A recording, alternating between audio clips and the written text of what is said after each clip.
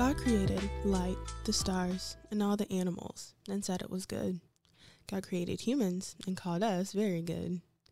God created this podcast, and it was good.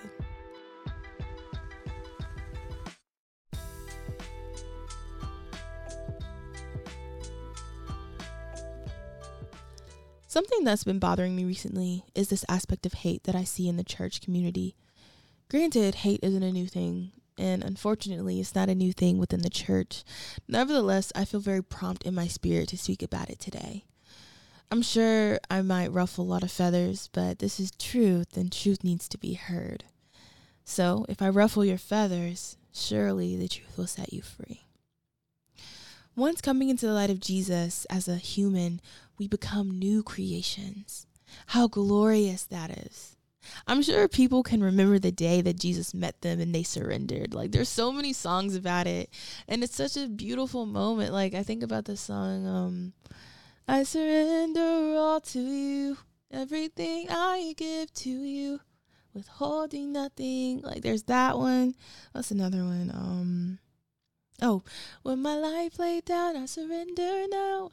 I give you everything. Like, it's such a beautiful moment when we meet Jesus, to be able to shed the old ways and step into a new life, a royal priesthood. It's glorious. It's good. It's uplifting. It's life-changing. All praises be to Adonai.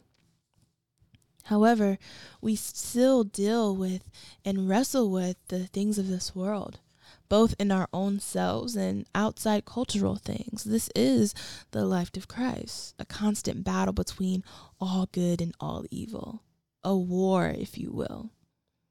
Speaking of war, if you have not read Live No Lies by John Mark Comer, it's an amazing book that goes deep into this concept of spiritual battle. It's a great read. And there's even a podcast that accompanies, like, that partners with it, and a couple YouTube videos, and it dives deep into certain topics. So yeah, that's just a little quick, recommendation.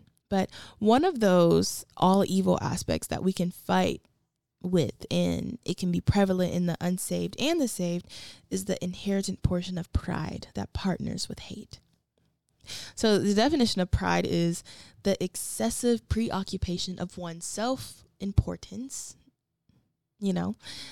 one's own achievements, status, or possessions. It's an inordinate self-esteem. The scary thing about pride is that it comes in many different shapes and sizes. Here's only a few ways that it can manifest. So, for example, not asking for help. Like the theme song of your life is INDEPE. Like, yeah, that's you. Like, you want your own everything. You want to control everything. You don't want anyone to help you. You're too proud to let anyone know that you're struggling, because at the end of the day, you're going to figure it out. That's pride. Secondly, feeling the need to consistently teach people things because you know it all. And I don't mean it in a way of like, oh, you shed knowledge, like you tell people, oh, like, this is something I learned and this is something I learned, I'm talking about when you constantly give like mini sermons to everybody, like constantly telling people a whole entire mini lesson within conversation. Like that's pride. Like, yeah. Or like when people tell you about something, and you like rebut them and try to teach them, like that's pride. Another example is assuming you already know something when someone is teaching, or assuming that a sermon or a Bible study is too elementary for you before you finish it. Yeah, that's pride. Another example is being envious that other people are advancing in their life, whether it be in ministry or in social status, like romance, marriage or something, or professionalism, like they got a promotion and you didn't, and you start asking, why don't they choose me? Why don't I got this yet? Why don't they see me? Or you get annoyed with God for not blessing you with the same thing. My last example of pride I came up with is thinking that you can do something better than someone in the position to do it. That one hurts. That one hurts me, Like I said a few moments ago, this is only a few ways pride manifests itself. And there's so many other ways. So it's hard to see pride sometimes because it looks different in each person. Yet its destruction is prevalent. The way it builds inside you is slow and chaotic. It's like you don't realize how much it has grown because it grows so slowly, like a plant. You know how you see your plant every day, but you can't tell how much it grows until you have to repot it? That's how pride is. But really, pride is like a tree on the side of the road. These trees need to be cut down or at least managed, lest its branches fall down on a car in a road. Fatal. Pride is fatal. Every person deals with pride. On different scales, of course, but we all encounter it. But the question is, why can't we see our pride sometimes? Why is it so hard to hear people tell us about our pride? Why is it that when we realize we are growing in pride, it's already this huge, huge monster? It's because pride feeds our ego, so we always think we're right. The definition of ego is a person's sense of self-esteem or sense of self-importance. It's the sense of it, what we perceive it to be. Matter of fact, you know what? Let's break all of these definitions down because I feel like y'all are not with me. Like, come on, let's lock in. Y'all with me? Okay, y'all with me. Self-esteem is confidence in one's own worth or abilities. That's already sound worldly. Anyways, self-importance is an exaggerated sense of one's own value or importance. Y'all, I'm literally reading this off Google. We're talking about ego, though. So let's reread ego, like ego's definition. But this time, let's replace the word self-esteem and self-importance with these new definitions. So here we go. You ready? Okay, let's go. Ego is the sense of confidence in one's own worth or abilities. Or ego is the perception of an exaggerated sense of one's own value. Our ego, inflamed with the exaggerated self-value, our ego, enlarged in confidence within our worth and abilities, i.e., I read my Bible every day, I pray 5 times a day, I fast 26 times a year, I help the poor, I do this, I do that. Our ego, impressed with who we have become, feeds our pride, which leads to self-worship. Pride leads you into thinking, oh, I'm holy, so I can't understand those struggles. Oh, well, I give to the poor, so I don't need to tithe. I'm a praying woman or man of God, therefore I can't go to the altar. I'll just ask for God in my quiet space. I got a relationship with him. It leads you into thinking, thank you, God, for showing me I can't do it alone. I need you, but I'm not getting close to no local community because I can't do people. Pride leads you into thinking that nobody can teach you. It leads you to think that you have arrived in sanctification. This is how it hurts us in our church community. It's a slow, growing, painful boil on our church body. Paul talks about pride a few times within his letters to churches because Paul had to fight for humbleness. I can imagine it was a constant battle, Paul was brought up in the nature of self-idolization for the presumed sake of holiness. He was brought up in a time where boasting was acceptable and rightful to do. In many ways, one could say legalistic. By his own account, Paul was the best Jew and the best Pharisee of his nation,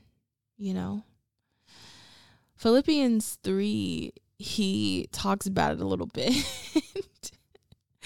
And I'm going to paraphrase this, apologies, but He said, basically, I was circumcised when I was 8. I was a pure-blooded citizen of Israel. I was a member of the tribe of Benjamin, a real Hebrew, big Hebrew, not little one. I was a member of Pharisees who demanded strict obedience. I harshly persecuted the church. And as for righteousness, I obeyed the law without fault. So if anyone had confidence in their efforts, I have even more, right?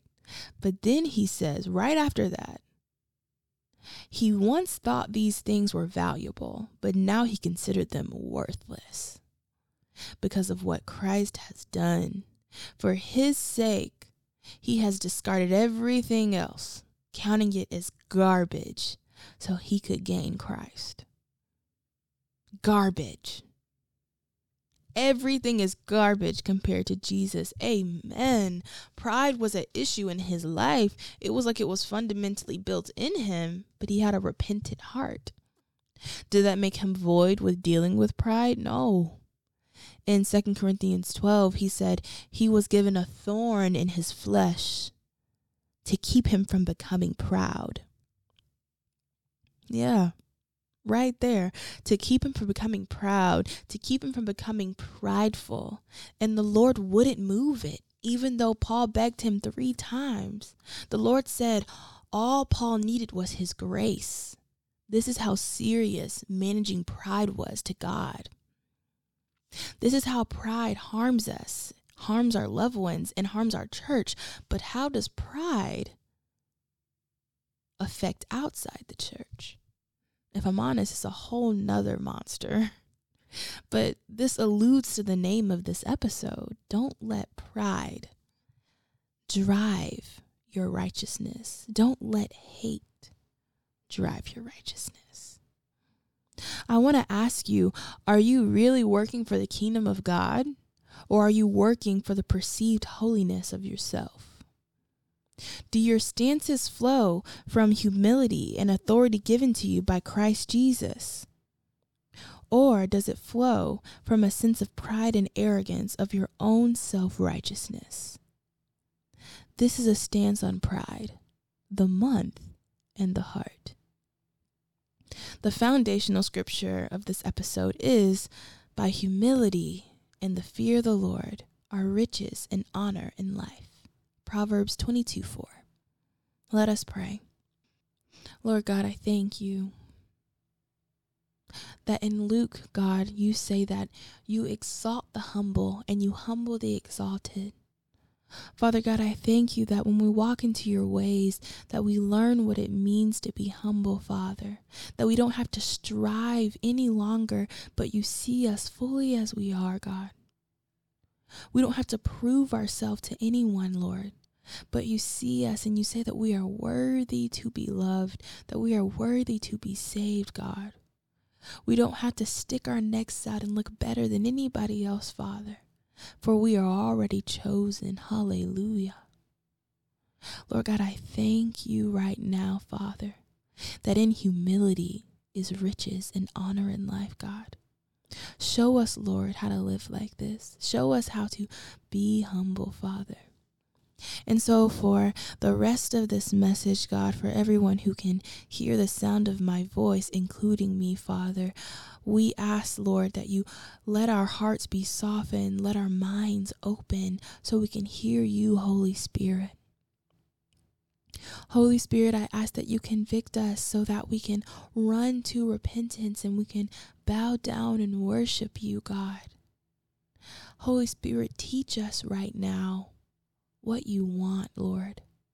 How can we be a better minister, a better steward to you, Father? Hallelujah. Let this word minister to our hearts, God. In Jesus' name. And really quickly, God, I ask that you equip me as your weakened earth vessel, Lord. Holy Spirit, let it be in your will that you equip me with the words of truth and the words of life, God. Hallelujah. Help me spread your message of goodness. In Jesus' name I pray. Amen. So, it's the end of Pride Month. And I have a lot of opinions about the things I saw from this month. There was a lot of things that happened this month, guys. Like, y'all know. So, despite that, the first question is, are you being a witness? Matthew 5, verse 13 through 16 reads, "You are the salt of the earth. But if salt loses its saltiness, how can it be made salty again? It's no longer good for anything except to be thrown out and trampled underfoot." Verse 14 says, "You are the light of the world. A town built on a hill cannot be hidden.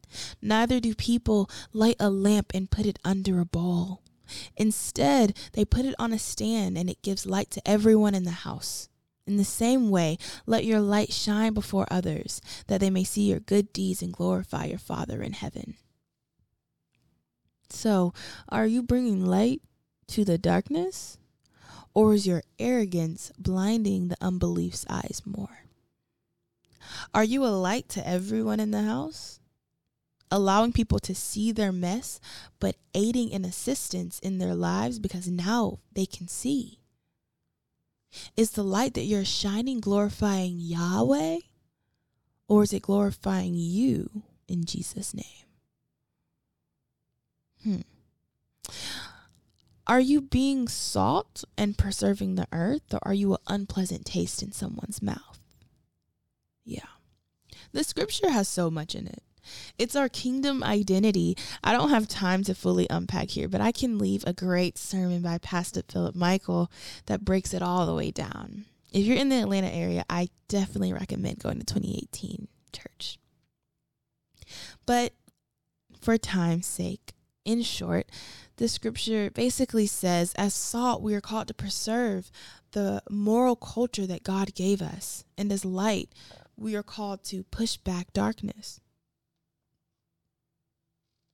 It's hard to know what it practically looks like sometimes, especially in our individualistic ways. So a lot of times we end up thinking that we are being effective when in reality, our actions can fall within two categories.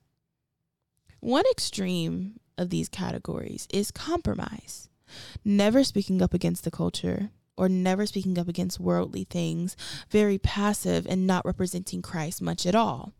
Sometimes telling people you're a Christian and then going out and doing similar things or the same things because, YOLO, right? Because God forgives, right?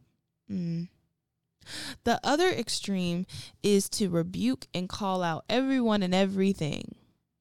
You spend more time telling people about themselves and about sin rather than telling people who God is or who he can be to them. And there's everything that falls in between. Salt and light is a big calling for us because it's building God's kingdom. And in our imperfect ways, sometimes we fail and fall. But my question is, are we learning in our failures, or are we just going to keep falling?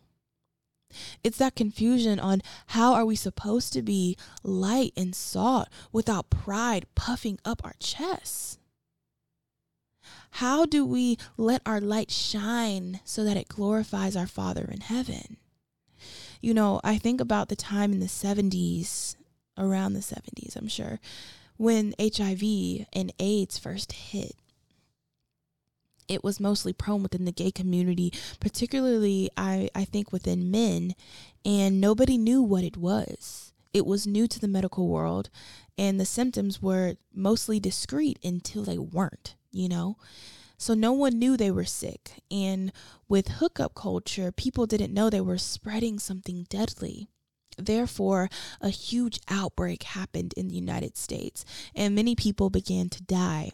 There was articles and radio hosts talking about it. There was ads on TV, and it was a mixture of media. Some people were giving awareness to the community to, be safe and practice safe sex. And other people were being homophobic and shameful. It was horrific. Left and right, people were dropping off the earth, not knowing that their life would end so unexpectedly. So, as people were getting thrown into eternity, we don't know if they were saved or not. They were getting thrown, just thrown into eternity. What was the church's response? Was it to provide comfort in the midst of great loss, providing scriptures which could lead people to Jesus? Was it to get evangelism teams stirred up to minister and spread the gospel to the LGBT community? No. Was it to supply a fund to hospitals to further scientific research? Was it to do what Jesus said and go and minister to the poor in spirit? No and no. Instead, during this time of pain and mourning, the church decided to say, this is your judgment from God for your sin, i.e., this is what you deserve on the platter. I have no words for that.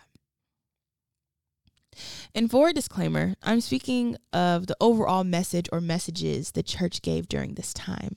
Majority of churches were saying things like this and actually this. So it cultivated this message as church culture, and it hurt many people. I'm sure there was some diamond in the rough churches scattered along America who helped many unsaved people dealing with this epidemic back then. God moves. But I told this story because what I'm trying to say is we have influence by us, given to us by the Father. So what we do with that influence matters. What caused churches to speak down on an entire community? Pride, the feeling of I'm better than you, the holier than thou aspect that overpowered their sense of compassion. Compassion, the feeling to empathize and have concern for someone who is suffering and feel compelled to reduce it. Was this epidemic God judging sin? I have no idea.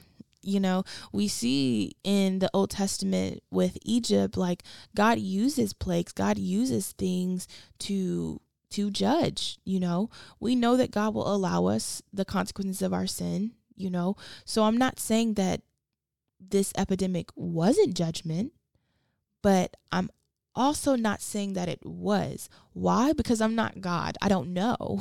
I don't know. But what I am saying is, in order to be salt and light, we as people need to use our God-given compassion to aid in assistance after we speak truth. There is so much more to preserving culture than to speak down on those who sin.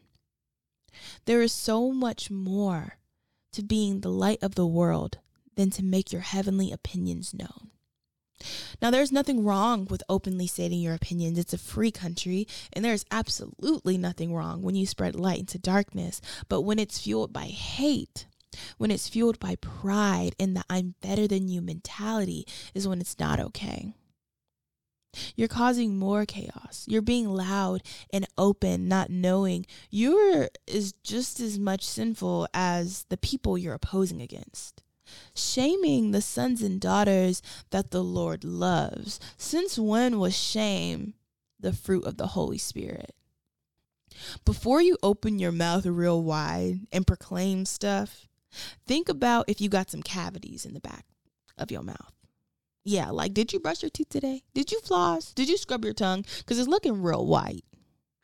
Newsflash, we are not better than anyone. We are all sinners. Newsflash, we are immoral.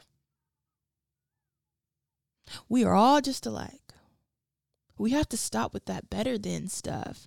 The holier than thou, I'm better than, I feel is one of the things God hates the most. If I'm honest, he spoke so much against it all throughout the Bible, the Old and the New Testament. And Jesus didn't only speak against it, but he showed it in his actions.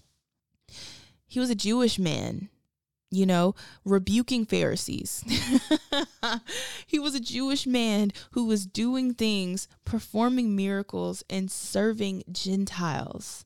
Gentiles back then are these people groups who serve false gods and more horrendously, in their religious and cultural practices, were doing many immoral things. It was very grave, from polygamy all the way to, well, from orgies and polygamy, from all the way to child sacrifices. Like it was a lot.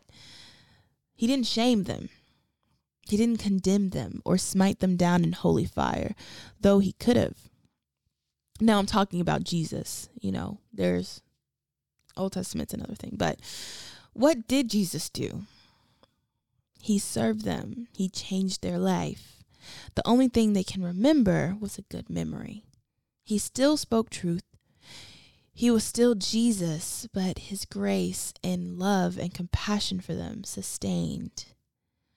Why is that? Unlike all the other Jews of that time who had the mindset that the Messiah only loved and came to save them, Jesus had the mindset to save everyone, because Jews were just as sinful and just as lost, even though they were the covenant people. Jesus ministered to Samaritans. And if you don't know the history, it's easy to just read or hear that and be like, oh, okay, he talked to Samaritans. But the thing is that Samaritans and Jews hated each other, hated deep racism. The brief history is that Samaritans were a people group that lived north of Jerusalem. When Assyria captured the northern kingdom of Israel, some were taken into captivity and others were left behind. The ones left behind intermarried with the Assyrians, having babies, so they were neither fully Hebrew or fully Gentile. These were the Samaritans. They were from the tribes of Joseph, Manasseh, and Levi, and they considered themselves Jews. But the Jews in Judea did not agree. Because of this cultural dissonance and the Jews denying them over and over, it started a long history of chaos and hate. Both communities acted out on each other in hate crimes. Both communities had slurs for one another. One community will build the temple, the other community will tear it down, and vice versa. Some years after that, they both denounced and denied each other, and it was disgusting. But both groups were waiting and praying for the Messiah. Sound familiar? But Jesus ministered to Samaritans. The woman at the well was a Samaritan. That's why when you read John 4, she's a little hostile and agitated because she thinks that Jesus was there to shame her. What Jesus did was so countercultural that in John 4:27, it says that when the disciples saw Jesus talking to her, they were surprised, shocked, if you will. The disciples were surprised that Jesus would even speak to a Samaritan woman, because not only was Jesus Jewish, but he was Lord. So if the disciples were too holy then to mess with the Samaritans, then Jesus was like too holy, like who can be more Jewish than Jesus? So they thought Jesus had that better than mentality that they had. They were surprised because they thought Jesus surely hated Samaritans too, because the ancient history and the sin. But Jesus doesn't look at a person and only see their history and sin. We shouldn't look at someone and see only their history and their sin. That's a human characteristic. That's why Jesus doesn't do it, because Jesus was God. Jesus is God. The disciples, along with all the other Jews back then, and along with many of us right now, have a mindset that we are better than others who are unsaved. And for some of our brothers and sisters, saved sometimes, Look at how Jesus ministered to those that didn't know who he was. He did it with love. He did it with authority and compassion of all else. He still spoke truth. He was still against sin. He even told the Samaritan woman, "You Samaritans worship what you do not know. We worship what we do know, for salvation is from the Jews. Yet a time is coming and has now come when true worshipers will worship the Father in spirit and in truth, for they are the kind of worshipers the Father seeks." 2 sentences right there. Boom, boom. That's truth and that's comfort. No judgment, no shame, no large sign protesting saying that everyone's going to hell. He was compassionate. Oh man, I saw this video of some high schoolers booing a Pride Month video in class. Many Christians were praising it like in the comments, and I saw it reposted a couple times, and they were like, period, Satan don't got him, like we laughing at the enemy, all types of stuff. But y'all, let's use our heavenly minds. You know, let's not be deceived. We can't just assume that that's a good video. Like, how do we know that all those kids were mature Christians in the faith with large convictions and a mindset focused on Jesus and practicing sexual purity? I can't say the exact reason why they were booing. I don't know if they just didn't want to watch or if it was something more, but what if it was hate? As we know, the LGBT community suffers from all forms of oppression, bullying, hate crimes, stalking, etc. And I don't want to label sin on people, so I'm not going to say that this is definite, but what if they were booing out of hateful hearts, hating an entire people group? That is no better. The Bible says in 1 John that whoever hates his brother is a murderer. And you know that no murderer has eternal life abiding in him. It also says later on, but he who hates his brother is in darkness and walks in darkness and does not know where he is going because the darkness has blinded his eyes. Y'all, I don't think that video is good. With holy and loving eyes, this video can easily depict the hateful and hard contrite hearts of this world. Granted, I'm not saying they should be praising the video because that would be uplifting or encouraging sin. But as holy sons and daughters of God, we can't partner with hatred just because it aligns with our opinions. Hatred is still sin, and God does not honor that. On the Mount of Olives, when they found an adulterer and everyone was ready to stone her, Jesus said, let any one of you who is without sin be the first to throw a stone at her. Straight rebuke to all people who had stones. Then after all of them left, he looked at the adulterer and told her to leave her life of sin.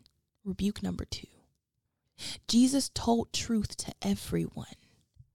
God cannot love sin even if it is favoring something that he finds immoral. Man. Another thing I remember from this past month is like the pride flag scenario on The Chosen set. And if you didn't know about it, there was a behind the scenes video where a pride flag was shown on someone's personal camera.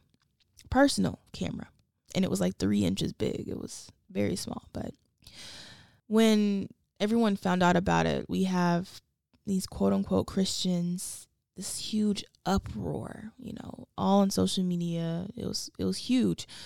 People saying he should be fired, that he's trying to infiltrate the show and spread darkness, that he's a pedophile. It was a lot, and it was horrible. People were finding his Instagram and leaking it with his full name and stuff. Like, y'all, this is hateful. This is darkness.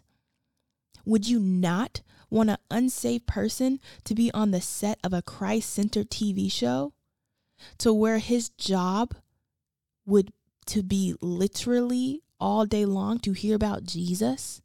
Like, this is where we want people to know and love Jesus, But doing all that, saying he should be fired, do y'all not see how that pushes people away from the faith? All I'm saying is, don't let your hate drive your righteousness. Let compassion drive it. Let the sympathy that you have for lost souls to drive it. Let the sympathy that you have for people bound by sin to drive your righteousness. Don't let a holier than thou mentality, which is pride, to drive your righteousness. Let Christ drive your righteousness. Let the thought of them walking into glory and meeting the King of the world on the narrow path instead of the wide path to damnation drive your righteousness. pride is ugly and it's sick and it's Pharisee-like. Like, think about it, y'all. The Pharisees was so caught up in their prideful ways rebuking Jesus that they couldn't even see that he was God. Because we are so caught up in shaming and hating people instead of ministering and discussing with them like Jesus did, we start to push away future anointed sons and daughters. We push away future prophets, future missionaries, future evangelists, future ministers, worship leaders, you name it. If we say that we're on a mission to reflect the goodness of God to all the earth, to all who will see and hear, we need to get rid of the hate and the pride in our hearts. Because for some people in our lives, how we live is the only Bible they will ever read. I know this episode wasn't that light. And if I'm honest, some of these things I still need to work on. So I'm right there with you. I remind myself of James 1:27, which says, "The religion that God our Father accepts as pure and as faultless as this: to look after orphans and widows in their distress, and to keep oneself from being polluted by the world." To paraphrase that, to be gentle and kind, and don't become like the world. It's hard trying to become like Jesus. It's hard hating the sin and loving the sinner without compromise or without prideful ways. It's hard not knowing how to be salt and light effectively because it's not our human nature. Our nature is sin. But that is the beauty of God. That is where his grace is sufficient, his grace and his mercy. We don't have to figure all of this out in one day. He is patient and willing to teach us if we humble ourselves, if we ask for help. We can continue to seek first the kingdom of God and let the sanctification process do its thing. So because this was a large word and oh man, it was a lot. And I thank the Holy Spirit. I feel the need to pray for all of us concerning this. So, dear eternal, ever loving, and ever present God, I thank you, Lord, that sanctification is a process. Hallelujah. Father God, we look up to the hills in which our help comes from, Father, and we say, Lord God, show us our prideful ways, Lord, that we might turn from them, God. Show us how we can humble ourselves before your throne, Lord. Show us how we can be a steward of your word, Lord, in a humble manner, God. Show us, God. Teach us, oh Lord. Holy Spirit, equip us, God. Father, Lord, the only thing that we want is to make you proud, Father, and to spread the good news of Jesus to everyone who's willing to hear. So, God, prune us of our faulty ways, God. Prune us of the ways that gets in the way, Lord. Take away the parts of ourselves that makes a barrier between the person we're speaking to and you. Lord God, strengthen our earthly vessels that we may be effective in the kingdom. In Jesus' name I pray. Amen. Thank you guys for joining the second episode of this podcast. I hope this word blesses you, and I hope that it puts you into a mindset of further advancing into the kingdom. And I hope you thought it was good. The And It Was Good podcast is sponsored by the Holy Spirit. I don't get nothing from this, but I hope you got this word. I love you. God bless you guys, and I'll see you next time.